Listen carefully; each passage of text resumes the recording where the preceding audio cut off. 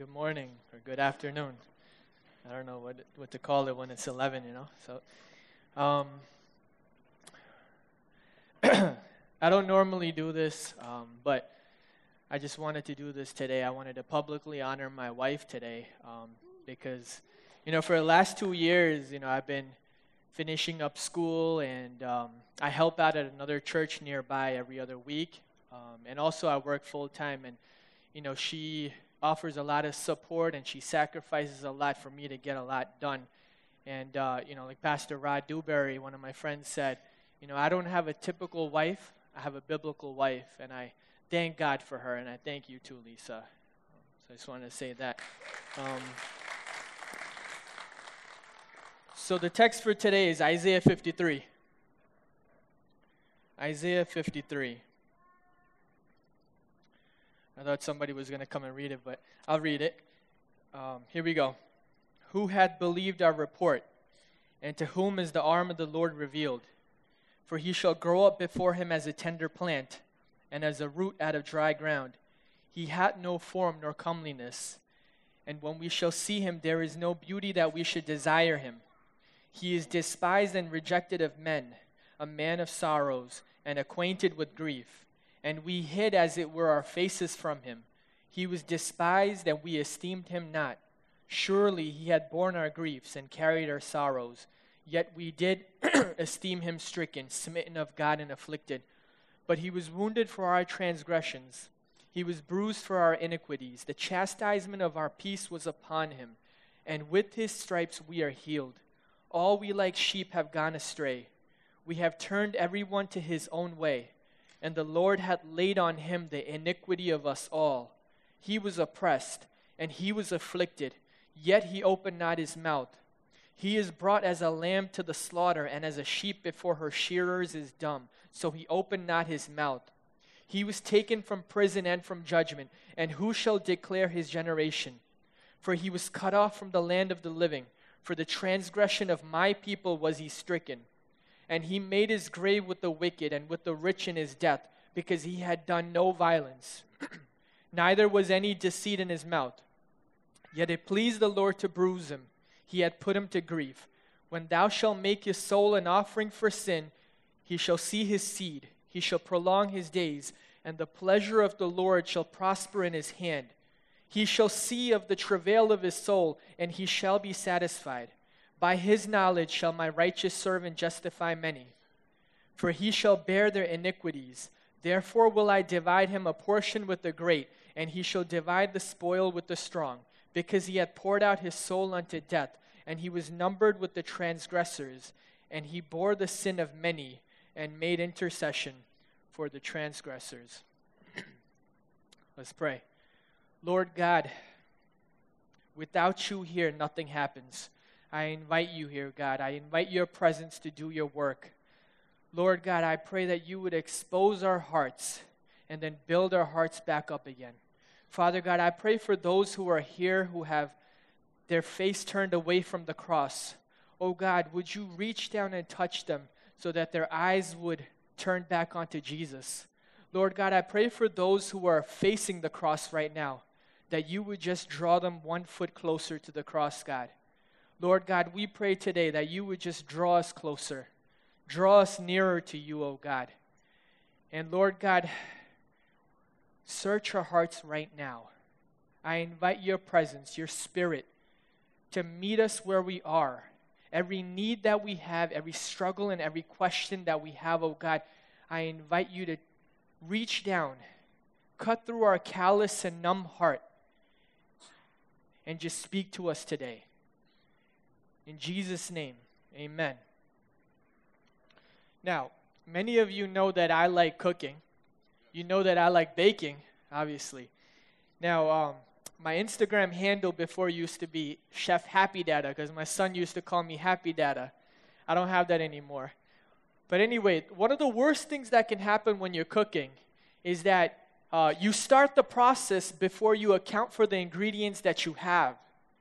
When you start cooking and then all of a sudden you realize, oh, I just ran out of what I needed. Or you realize that the ingredient that you needed has just expired. But fortunately, you could go online on Google and you have all these life hacks and tips that you can find. For example, did you know that if you don't have sour cream, you can substitute yogurt? Did you know that if you don't have breadcrumbs, you can make breadcrumbs from crushed crackers? Did you know that, let's say, for example, you want to make buttermilk pancakes, and you don't have buttermilk at home. You take some milk and you put lemon juice and you let it sit, and then that substitutes for that. All right, I know it's getting close to lunchtime, so I'm going to stop there with the food analogy. But think about a basketball game. Think about like team sports. When you watch a basketball game, eventually players get tired. They lose steam. They lose motivation. Sometimes they might get injured. So what does the coach do? He calls a timeout, and then he substitutes his player. So one player goes out of the game, another player goes into the game. So he subs in. He's the substitute. I think you all know where I'm going with this. Isaiah 53 is about substitution. Isaiah 53 is about the substitutionary death of Jesus Christ. You see, 700 years before the birth of Christ, Isaiah wrote this prophecy to the nation of Israel to comfort them, to encourage them to have faith, that they would believe that someone is coming to save them from suffering, from sickness, from sin. This was to encourage them. And he tells them that this person will eventually be rejected and brutalized, and it would lead to his death. But his death will be the way that they receive deliverance and healing and restoration. Now for us, 2,000 years after Christ, it still speaks to us. This passage is about the one who has come and who has delivered us and who does offer us healing. And the same thing that they had to do, which is to keep faith, we need to do as well to receive what this person offers us. Have faith. Now, let's go back to the kitchen for a second. Think about that yogurt. When you substitute that yogurt, right, all you see is the yogurt. All you know is what the yogurt does for your recipe. But have you thought about the other side? Have you ever once considered what happened to that sour cream that you didn't have that's sitting on that refrigerated shelf at Stop and Shop? Have you thought about it ever? That sour cream? It's sitting there unopened. It's spared. It doesn't have to be purchased. It gets to sit there and enjoy preservation for another day, probably until Tuesday, because on Tuesday we eat tacos, right? But that's the sour cream. But what about, let's go back to the basketball game. What about the substitute, right? We see the one who comes into the game. We see what the substitute does for the team. But do we ever think about the player that just sat down? There is an exchange that happens. The substitute comes in for one player, but do you know what the other player who just sat down receives? He receives the rest of the substitute. The rest. He gets to enjoy the rest that the substitute was enjoying on the bench. There is an exchange that happens. The message of Isaiah 53 is this: Jesus Christ has saved us from suffering and sin through his substitutionary death on the cross. By taking our place on the cross, Jesus saves us from suffering and sin. But don't forget the other side, the other part. Remember, this is an exchange. When he takes our place, don't forget that we get something. Because we always say, well, you know what? Jesus died on the cross for me. But don't forget what you received. The exchange. What is it that you receive? You receive his peace. You receive his joy. You receive his forgiveness. You receive a relationship with the Father. Because he has substituted himself for you, you now get to experience what is his. Let's look at verse 5. He was wounded for our transgressions. He was bruised for our iniquities. Let's talk about sin. Let's talk about sin. When God created a woman and man and woman, when God created us, when God created humanity, He created us with free will. Although limited, He created us with free will. He gave us the ability to choose right or wrong, the ability to choose to love Him, the ability to choose to serve Him. He gave us free will. And because He gave us free will, unfortunately in the garden, we chose disobedience. We chose sin. And since then, since that time, we have fallen into sin. We have fallen short of the glory of God. We have fallen short of the holy standard that God had. And therefore, there is a great debt. There is a great debt to be paid. In the Old Testament, to pay for a debt, the head of the household would usually perform this offering called a burnt offering. This burnt offering was to atone for the sin nature of the family, and to also make the relationship right again between you and God, or your family and God. And you take an animal, or sometimes in some cases you take a bird and you chop it up, you place it on the altar, and then you burn it up.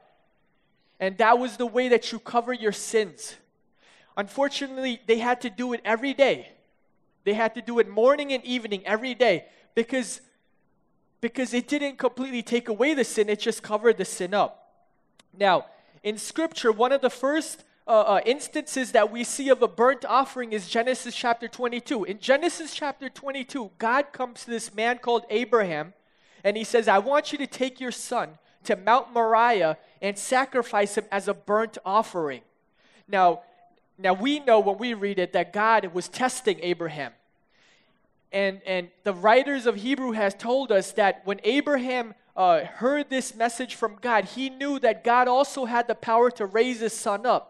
So Abraham takes Isaac up to the mount, and then Isaac looks around, and he says, Father, I see the wood, I see the fire, but where is the lamb?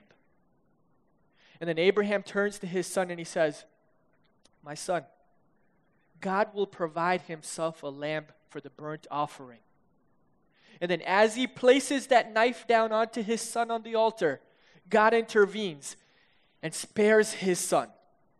Abraham turns around and he sees a ram caught in the bush. And now that ram becomes a substitute for his son. But that doesn't answer Isaac's question. Where is the lamb? A ram is not a lamb, guys. So where is that lamb? Well, we fast forward to John chapter 1, where John says, behold the Lamb of God who takes away the sin of the world. There is the Lamb. Jesus is the Lamb. I mentioned to you also, what does the burnt offering do? It restores your relationship with God again. It restores your relationship with God. It makes you okay with God again, but it only makes you okay temporarily. And so Job chapter 9 verse 2 gives us this question that mankind, I believe, has had from the beginning of time, that every human being, every woman and man has in their heart right now. Job chapter 9 verse 2. It says, how can a man be made right with God? How can a man or a woman be made right with God? And if we fast forward again to Revelation chapter 5, we see the answer there. And it says, through the blood of the Lamb. Through the blood of the Lamb. Once and for all, the debt has been paid through the blood of the Lamb. That debt that we owed, it has been paid through Jesus' blood. And many people will ask, well, why did Jesus have to die? Why did Jesus have to die? Why couldn't God just forget? Why couldn't God just forgive without a price to be paid? Why couldn't God just snap His fingers or just say, you know what, I just forgive it? Why couldn't He do that? People will ask. Why did Jesus have to die? Well, Dietrich Bonhoeffer, he has a great quote to answer that. And he says, if you ever really forgiven somebody, forgiven some real wrong, all forgiveness is suffering. If you say I forgive and I didn't suffer, it wasn't really that serious a wrong. But if you have ever really truly been wronged and you have forgiven it, then you have suffered. Because all forgiveness is a form of suffering. If someone has wronged you deeply, there is an indelible sense of debt, an injustice, a feeling you just can't shrug off. And once you sense this deep injustice, this debt, there are only two things you can do. One is you can make the perpetrator pay. You can find ways to make the perpetrator suffer and pay down the debt. Or two, you can forgive. And he says, all forgiveness is a form of suffering. And Pastor Tim Keller, he comments on this quote. He says, if someone has really wronged you, you have to forgive them. If you don't, you'll be taken over by bitterness. When you want to pay someone back and you don't pay them, when you don't make them pay, you suffer. When you want to make someone suffer and you don't make them suffer, you suffer. And Isaiah 53 is God suffering. Isaiah 53 is God not making you pay it back. Look at verse 4 now. Surely he had borne our griefs and carried our sorrows. Surely he had borne our griefs and carried our sorrows. Jesus not only suffered with us, Jesus suffered for us. Jesus suffers with us on the cross, but ultimately Jesus suffers for us. There's a lot of sorrow in the world today. But for a moment, can I just bring it down to a personal level? Can I bring it down to our church? There are many in this room that are suffering with sickness and illness.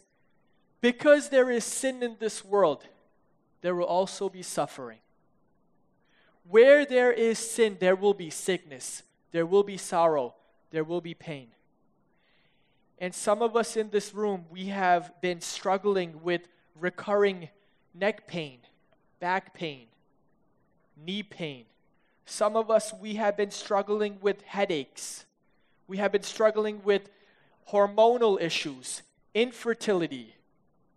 There are those of us who are struggling with the effects of a stroke, heart disease, COPD. Some of us here are dealing with depression, anxiety, rapid pacing thoughts, the inability to focus. But regardless of the severity, I don't minimize any of it. I don't minimize the pain that you feel. I don't minimize the struggle because it is real. It is something that you're dealing with. But can I tell you for a second that God is not passive, that God is not ignoring you. God does not abandon you in your pain and your sickness. God knows. God knows what you're going through. And He sees you, and He sees the pain, He sees the suffering, and He cares. And He loves you. Then there are those in this room or around us or people that we know that are experiencing a different type of sorrow. The single mother raising her 2 children, living with the pain of broken hopes and broken dreams, not enjoying the life that she imagined she would have. The man dealing with addiction who just can't seem to break that cycle, who's lost hope. The woman that's been waiting years to conceive, and then when she finally does, it ends in miscarriage. The child growing up with the stigma of a broken family and wishes that he or she had some more social support. The son and the daughter who wish they had a father around. The son and the daughter who wish they could restore their relationship with their parents. Men and women who have been betrayed, who have been abused, who have been taken advantage of, and who are still dealing with the effects of that right now today. God sees your pain.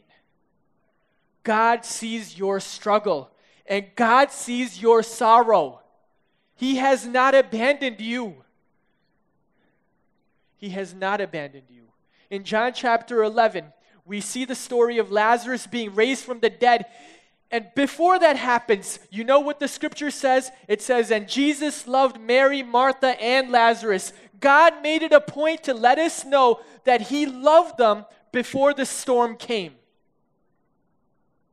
God loves you before your suffering. God loves you through your suffering. And God loves you after your storm, your suffering. God loves you. Don't question the love of God while you go through this suffering. He sees you and he sees your pain. He sees it. And you know what he does? He comes down onto that cross. He stretches out his arm and he says, this is how much I love you. He looks down from heaven and his heart is broken for the suffering that you're facing. And he says, no more of this.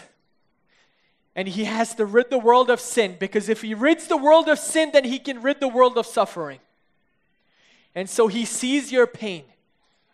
And Isaiah 53 shows you that he not only tells you that he loves you, but he is a God that shows you that he loves you. And you know what that exchange is?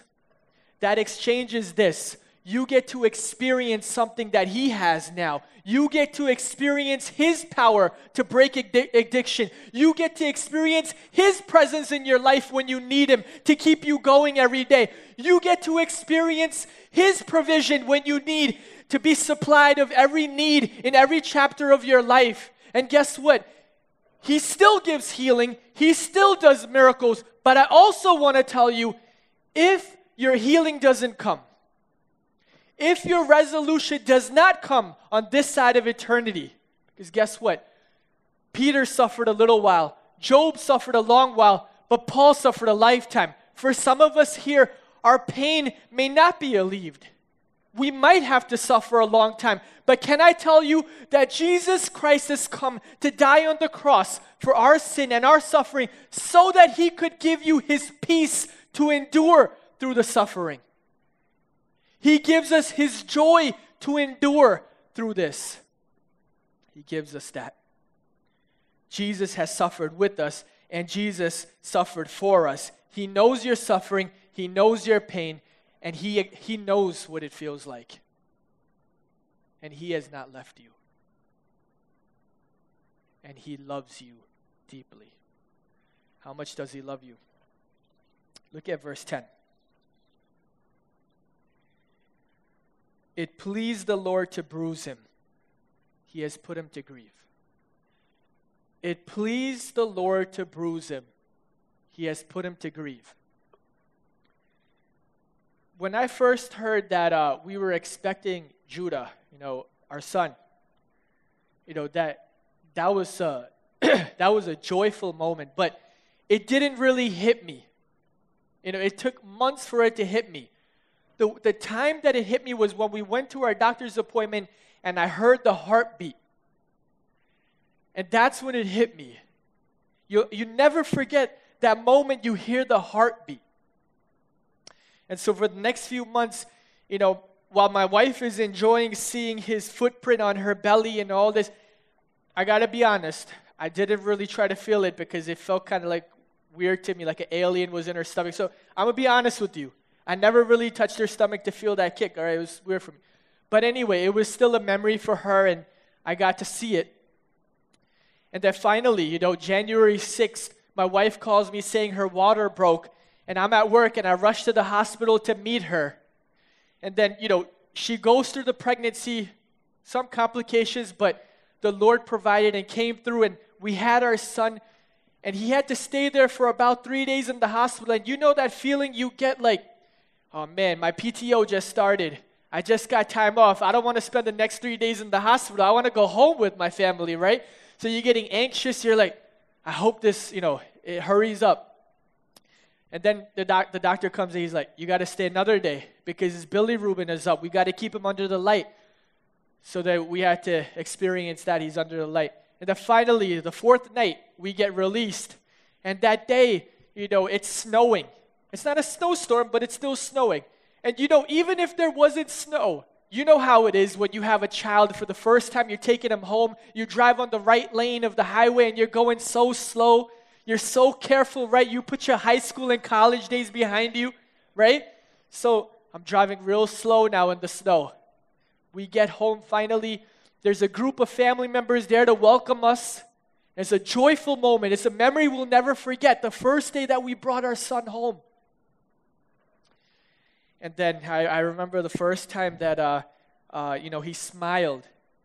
And the first time he smiled, it's usually in their sleep. So what do? We take out our phone and we start to record him while he's smiling in his sleep. We record it. We don't take pictures because if you take a picture, you miss it. So we record it, we watch the video, we hit the screenshot, and then we get to save it as a picture. So that's the first smile that we experienced. And then after that, we get to see him sit up. Later on, we get to see him pull up the stand. Then we start taking videos of the first time he takes his first steps. Eventually, when he's about a year or so, he says his first word, and his first word is Bible. Probably because I'm always like, Lisa, stop reading your Bible. Spend time with me. We're giving the Bible. So anyway, first word is Bible. Second word was Dada. All right? And then as time goes on, I start to experience more with my son. The first time he gives me a hug. The first time he says, I love you. At nighttime, even now, he wants to sleep with mama, not really next to Dada. I guess that's normal. But there was a time when, a couple of years ago, he sleeps right in between us. He sleeps next to mama, and I'm like, you're not going to come sleep with Dada? I'm sad. He rolls over to me, gives me a kiss, and then he rolls right back over to mama. These memories. First time I heard him singing.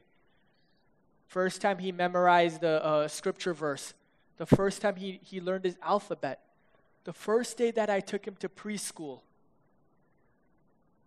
Recently, he just started reading. All these experiences, all these memories that I'm having with my son. I'll give you one more. And then yesterday, I'm at the barber shop, and the barber goes, first of all, you know what a barber shop is like. Or at least guys, you know what a barber shop is like. You know the cultural exchange that happens at a barber shop. You know the wisdom that gets exchanged, right, among barbers and customers. So then, we're at the barber shop. And the barber looks over at my son. He said, what do you want to do when you grow up? He says, I want to be a preacher. And then the barber says, you want to be a picture? And I'm just sitting there like, I'm not going to correct any of this. So he said, picture? No, I want to be a preacher. And then he said, a teacher? And then Judah goes, no, I want to be a preacher. And then another barber turns and he said, I think he said preacher. And he said, yes, preacher. And then all of a sudden, it's like the air got sucked out of the room. The Holy Spirit came down or something, because for the next 10 minutes, the barbershop was quiet. It was like some sort of conviction came into that room, all right? I still didn't say nothing. I just smiled. But it's just, these are the memories that I'm building with my child, These are the experiences. And then when I look down at verse 10, and it says, it pleased the Lord to bruise him.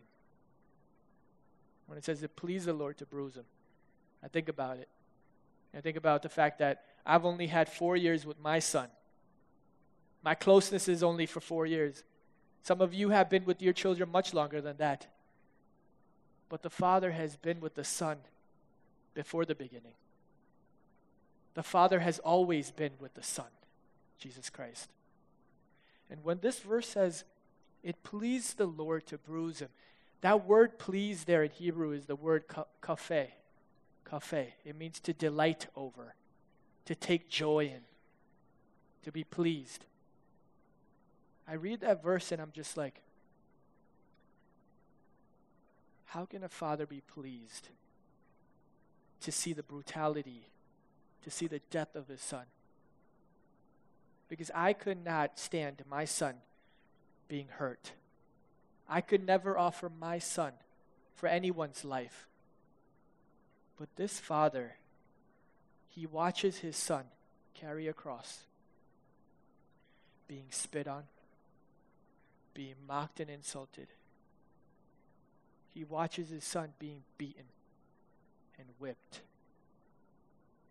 stripped naked, nailed to a cross, his hands and his feet, a thorn of crowns placed on his head, laying there dying. And it says that the Father is pleased. He takes delight.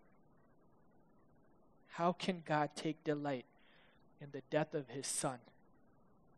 How can a loving Father take delight in the suffering of his son? There's only one way I can reconcile that. It's that what the son's death accomplished brought great joy to the Father, even though his heart was breaking.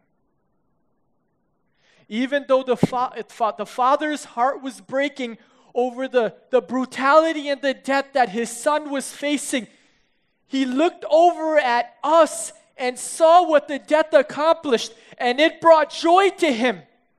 The fact that our sin was being paid in full, the fact that we would suffer no more, the fact that our relationship to the Father would be restored. It brought so much joy to the Father. And so, the death of the Son, it was the pleasure of the Father. And Hebrews also tells us that Jesus, for the joy set before him, endured the cross. They were both pleased in the death. Look at verse 1 now. Verse 1 says, "Who had believed our report? And to whom is the arm of the Lord revealed?" I want to ask you a question now. Do you really believe this message? Do you really believe this message? Isaiah 53 is the gospel. Do you really believe the gospel? Do you really believe it? Because there are so many in the church that know this intellectually, but they don't really live like they believe it. Can I tell you something? When Jesus said that there will be many that say, "Lord, Lord," and do many works in his name, and one day he will turn to them and say, "But I never knew you." Is this just up here? Is it just a cognitive reality to you? Or do you really believe the gospel? Do you really believe it? Do you confess your faith but really live in unbelief? 2 Peter chapter 1, verse 3 to 8. Let me read that.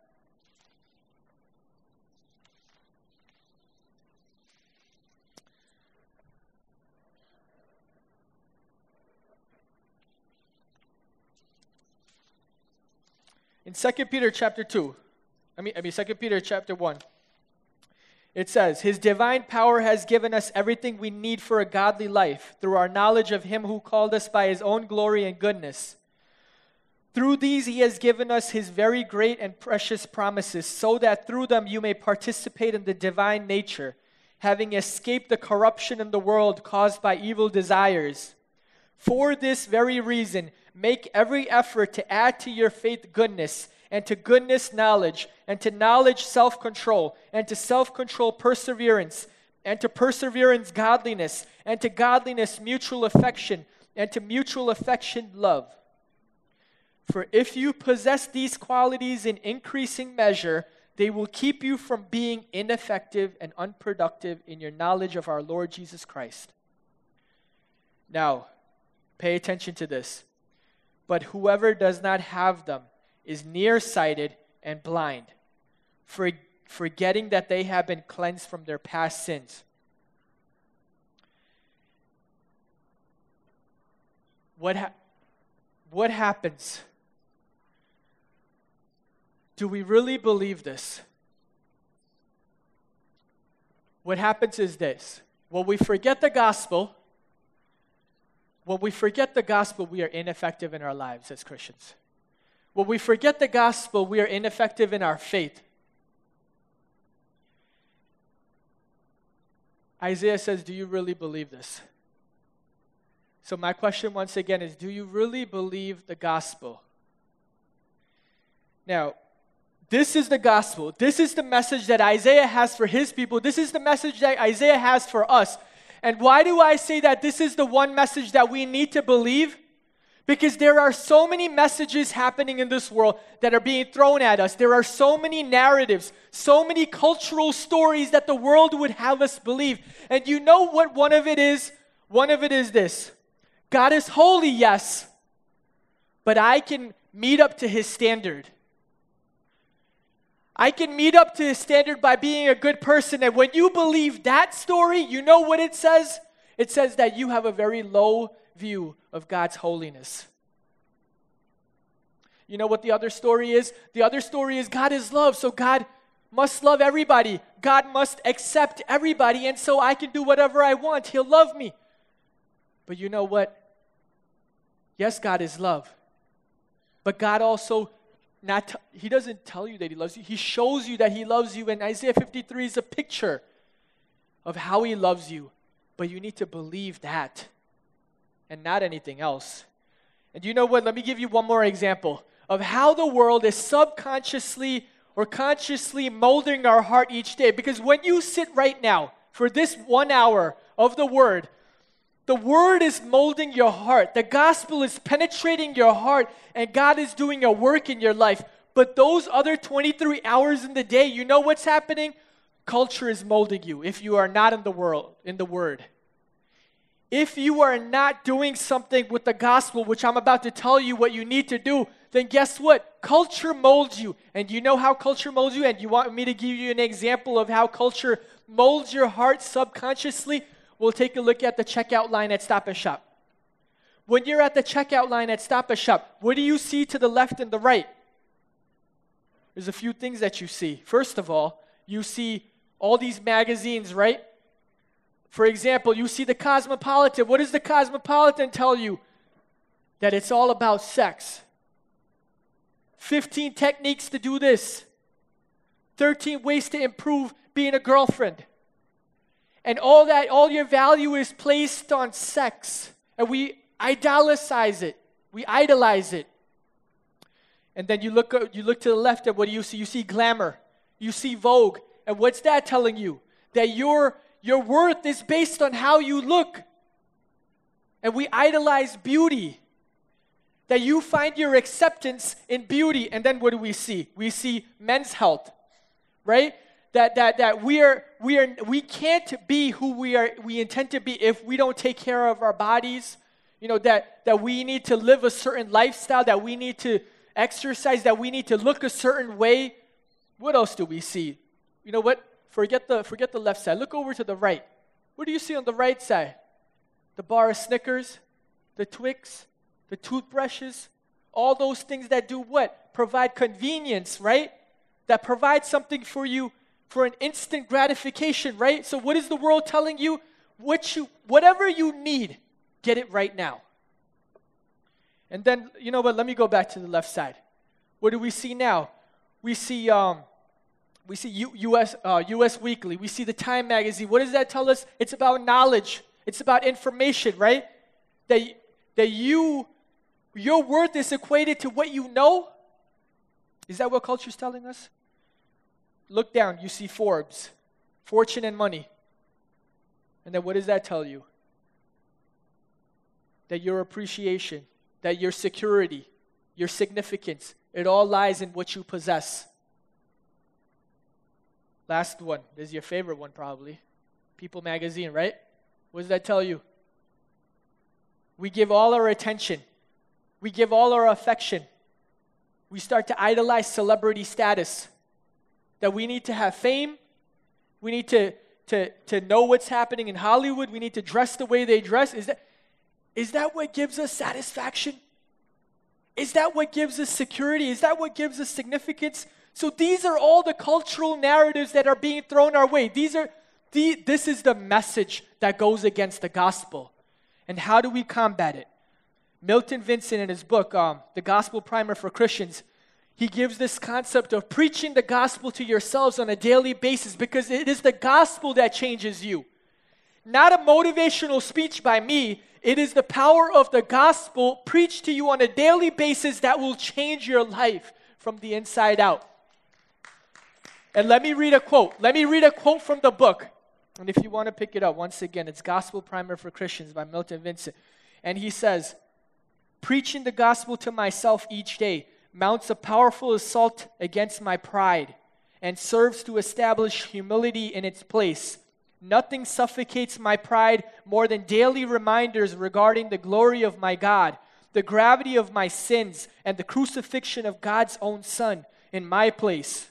Also, the gracious love of God lavished on me because of Christ's death is always humbling to remember, especially when viewed against the backdrop of the hell I deserve.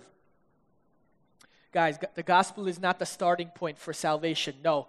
The gospel is what keeps us sanctified. The gospel is what keeps us going. The gospel is what should move us. As I invite the worship team to come up.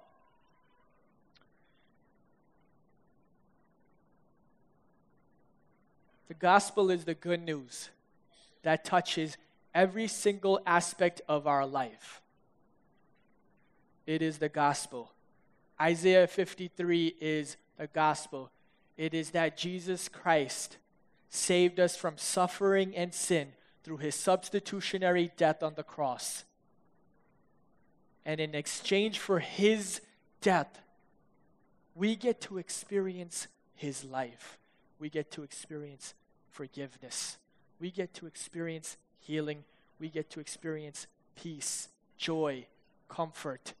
There is an exchange that happens. There is an exchange that happens, and we can't experience the exchange. You cannot experience what he has to offer if you don't really believe the gospel. And Tim Keller says this, and he says it much better than I can say it, so I'm just going to read this.